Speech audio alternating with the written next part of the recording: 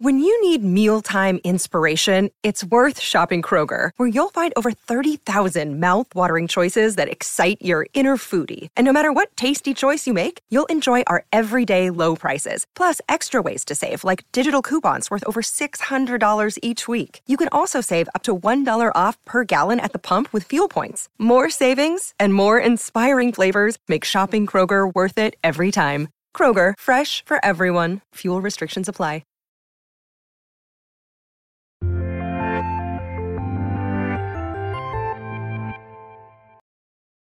Welcome back to Kind of Funny Screencast. As always, I'm Tim Geddes, joined by the Nitro Rifle, Andy Cortez. Good morning. The producer/seducer, Nick Scarpino. Dormammu. Oh, it's back. What'd you do with Dormammu? Did you come to bargain, Nick? I've come to bargain. I'm so happy to like him. I'm so fucking happy. Are you happy about that, big dog Kevin Coelho? Yeah, but Andy's focus is not on him. It's on his mic. Yeah, it's weird. You might have to hit the cancel, the button on the top. All eyes on me. All eyes on me. Thank you, Andy. I feel like this is just going to happen for the rest of our lives now, just inside references every chance you get, because this is the Kind of Funny Screencast, where each and every week we review the latest in TV and movies. And of course, anytime there is a Marvel Studios project, we're going to be right here reviewing it. You can get it on youtube.com/kindoffunny or roosterteeth.com. You can also get it as a podcast. Just search your favorite podcast service for Kind of Funny Screencast, and we'll be right there for you. If you want to get the show ad-free, you got to go to patreon.com/kindoffunny, and you can do just that. Today, we are talking about Marvel's What If Doctor Strange lost his heart instead of his hands. Nick Scarpino, I want to start with you. What'd you think? I liked it. I like all these episodes. I think this was a different one, and obviously a much, much darker one. And there's that moment where he's sort of redoing it and trying to save her over and over again, which reminds me of the scene from Groundhog's Day where he's trying to like take care of the old man that just keeps dying, because that's just kind of, and then eventually the nurse is just like, you know, people die. That's just what happens. And this is just one of those moments, I guess, I find the concept of like this absolute moment to be so interesting for what they can do with that as sort of like a boundary for all this time stuff that they're about to jump into. It's cool. This one wasn't necessarily my favorite, just because I think it was a lot more cerebral, but I really enjoyed it. Andy?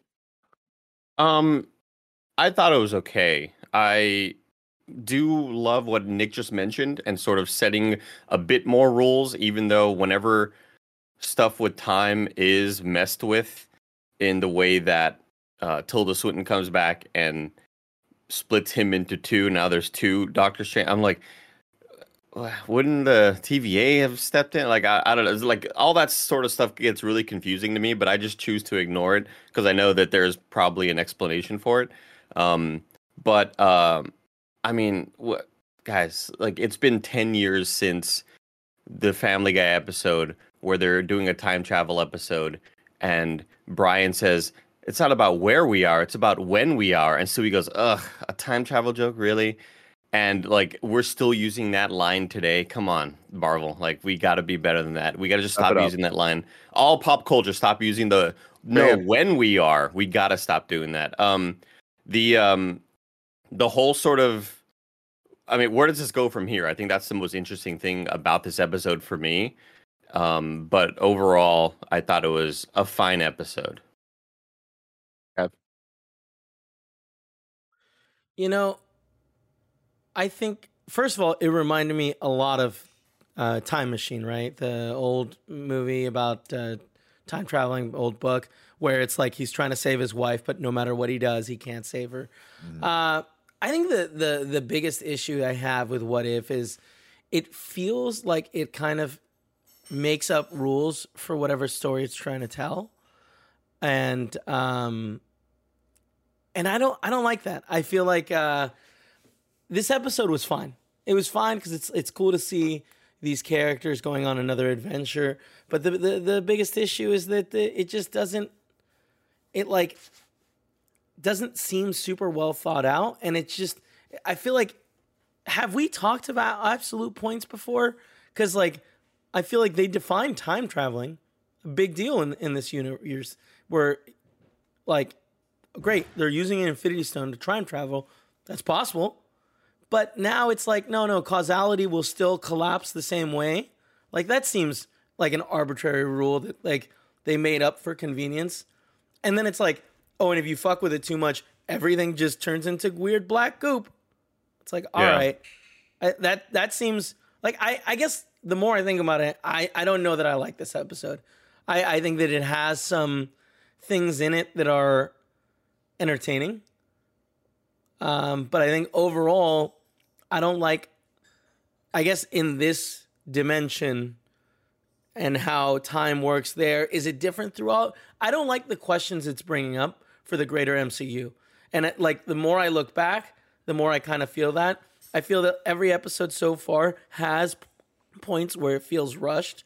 And it's like, you can be like, oh, that's because it's 30 minutes. It's like, well, if you created a medium that's only a certain length, you should engineer the story so it can be told that way without having to do a fast forward scene where they do. And I think every episode so far has done that. Maybe not the last one, the Avengers Die, but I don't know. I just, I guess it's, What If is losing me a little bit.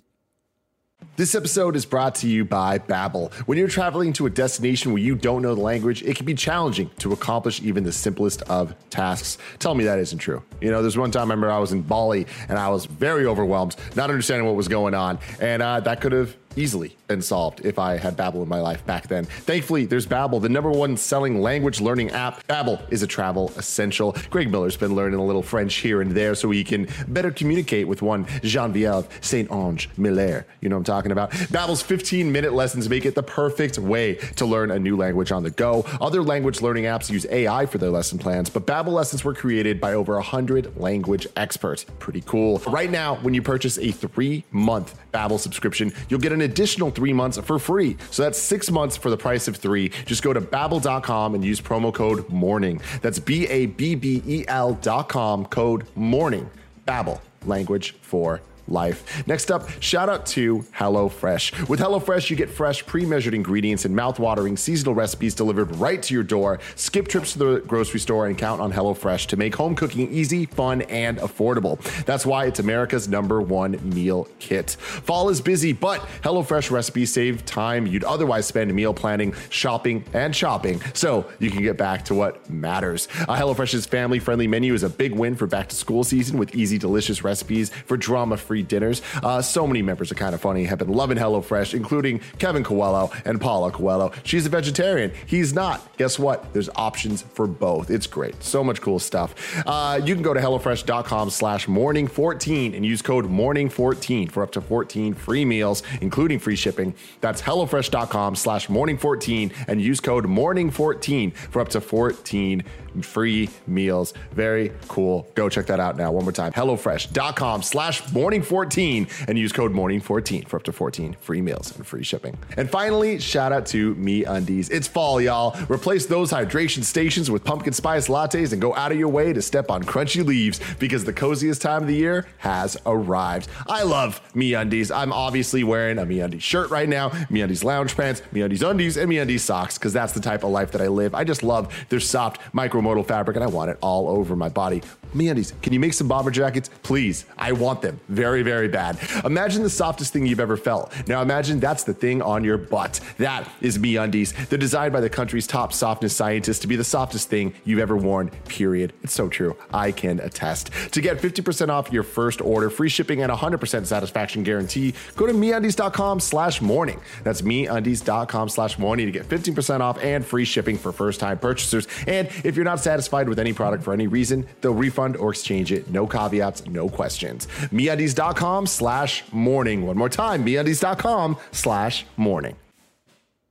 Yeah, this is definitely my least favorite episode. I'd say it's tied with episode 1 as my least favorite, but I still really, really enjoyed it. I like that it's continuing the trend of doing something different with each episode structure-wise, with this one kind of being more Black Mirror, Twilight Zone, and ending in a very, very, very negative space. Like, I definitely didn't expect that. I thought things were going to be wrapped up in like kind of clean bow tie shit at the end of it.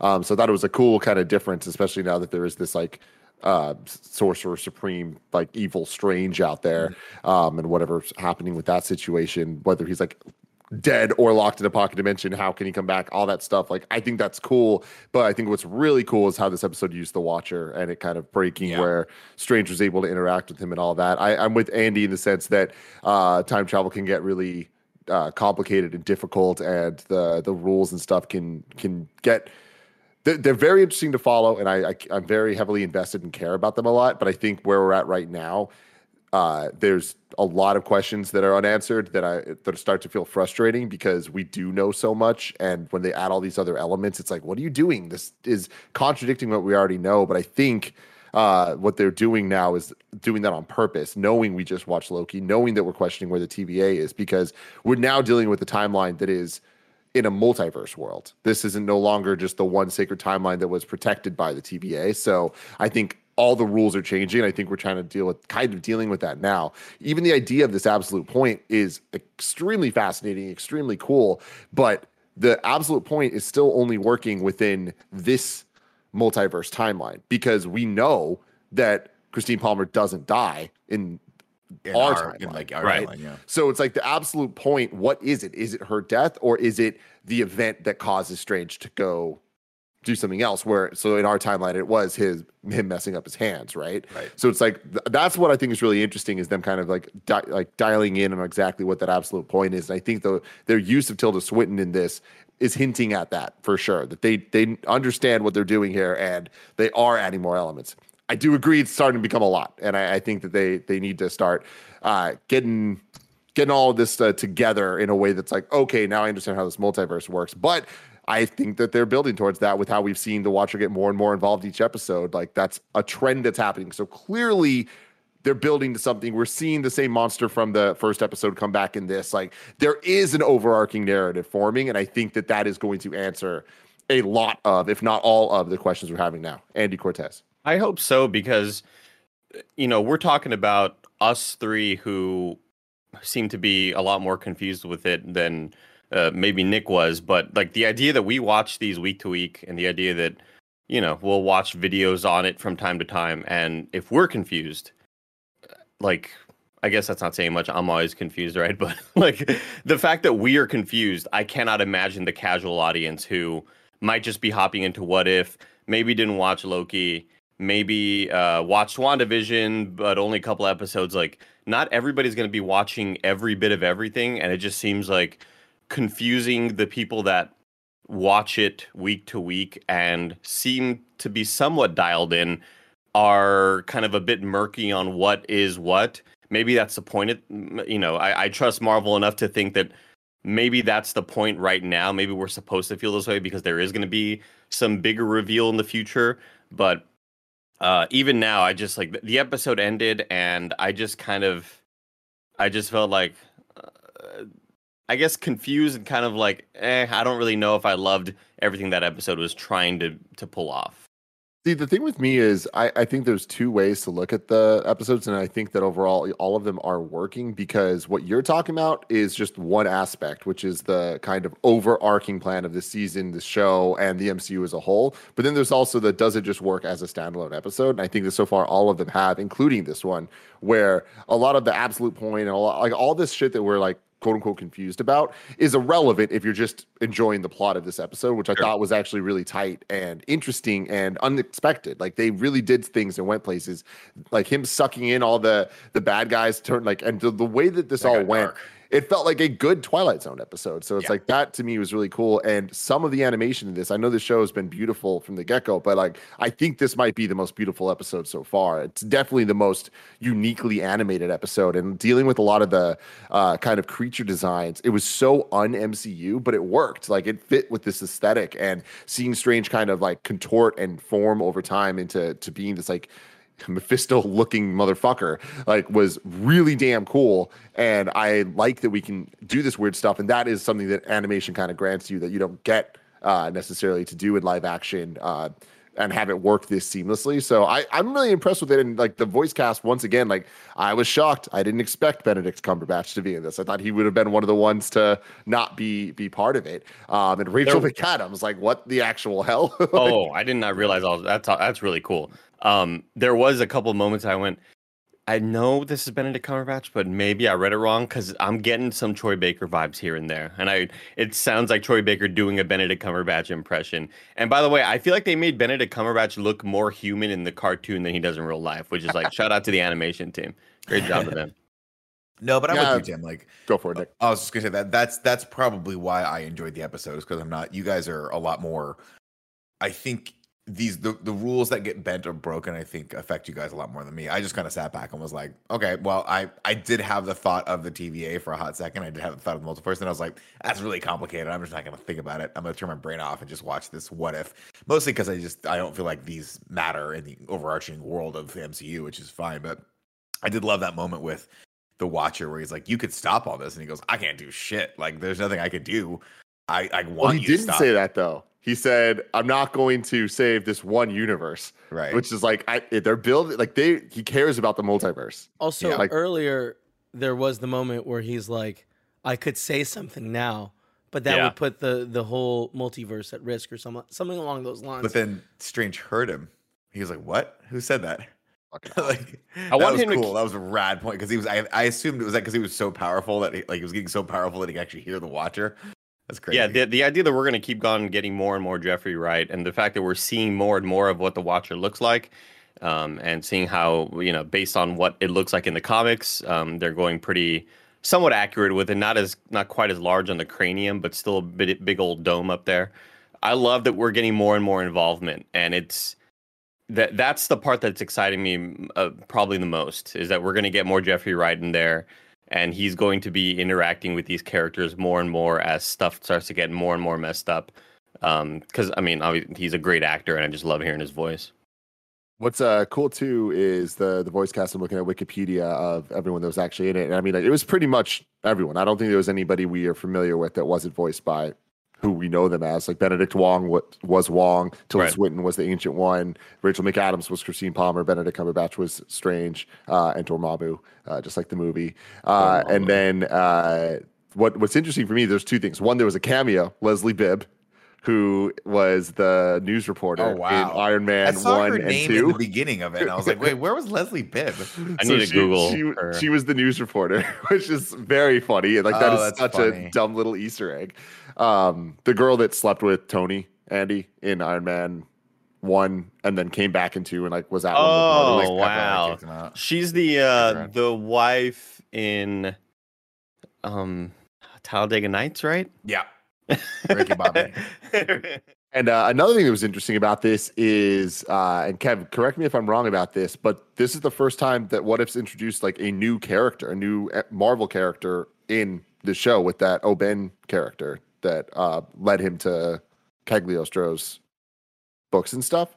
Like that's a Doctor Strange character from the comics. That's cool. So, yeah, that I like thinking offhand. I don't remember if he was in Doctor Strange. Right. I don't think he was. But no, I don't think he was at all. Anyway, I thought that was really cool. And again, this is cool because I didn't see this episode coming. Like, I love that when it started, it's like, okay, I knew it was Doctor Strange.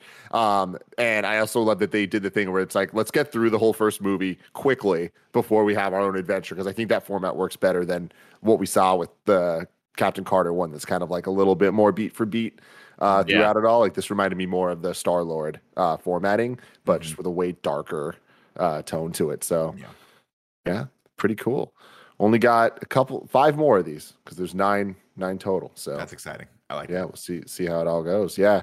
Let us know in the comments below what you thought about this episode of Marvel's What If, and what you think the Watcher's up to. What's he watching right now? Let us know in the comments. Yeah, I'm guessing Nick. I think he's on season 3 of Psych. He stopped watching me a long time ago, man. I think I was like, whoa, I've seen a lot of shit. That's enough of that. That's enough of that. Until next time, love you guys. Bye.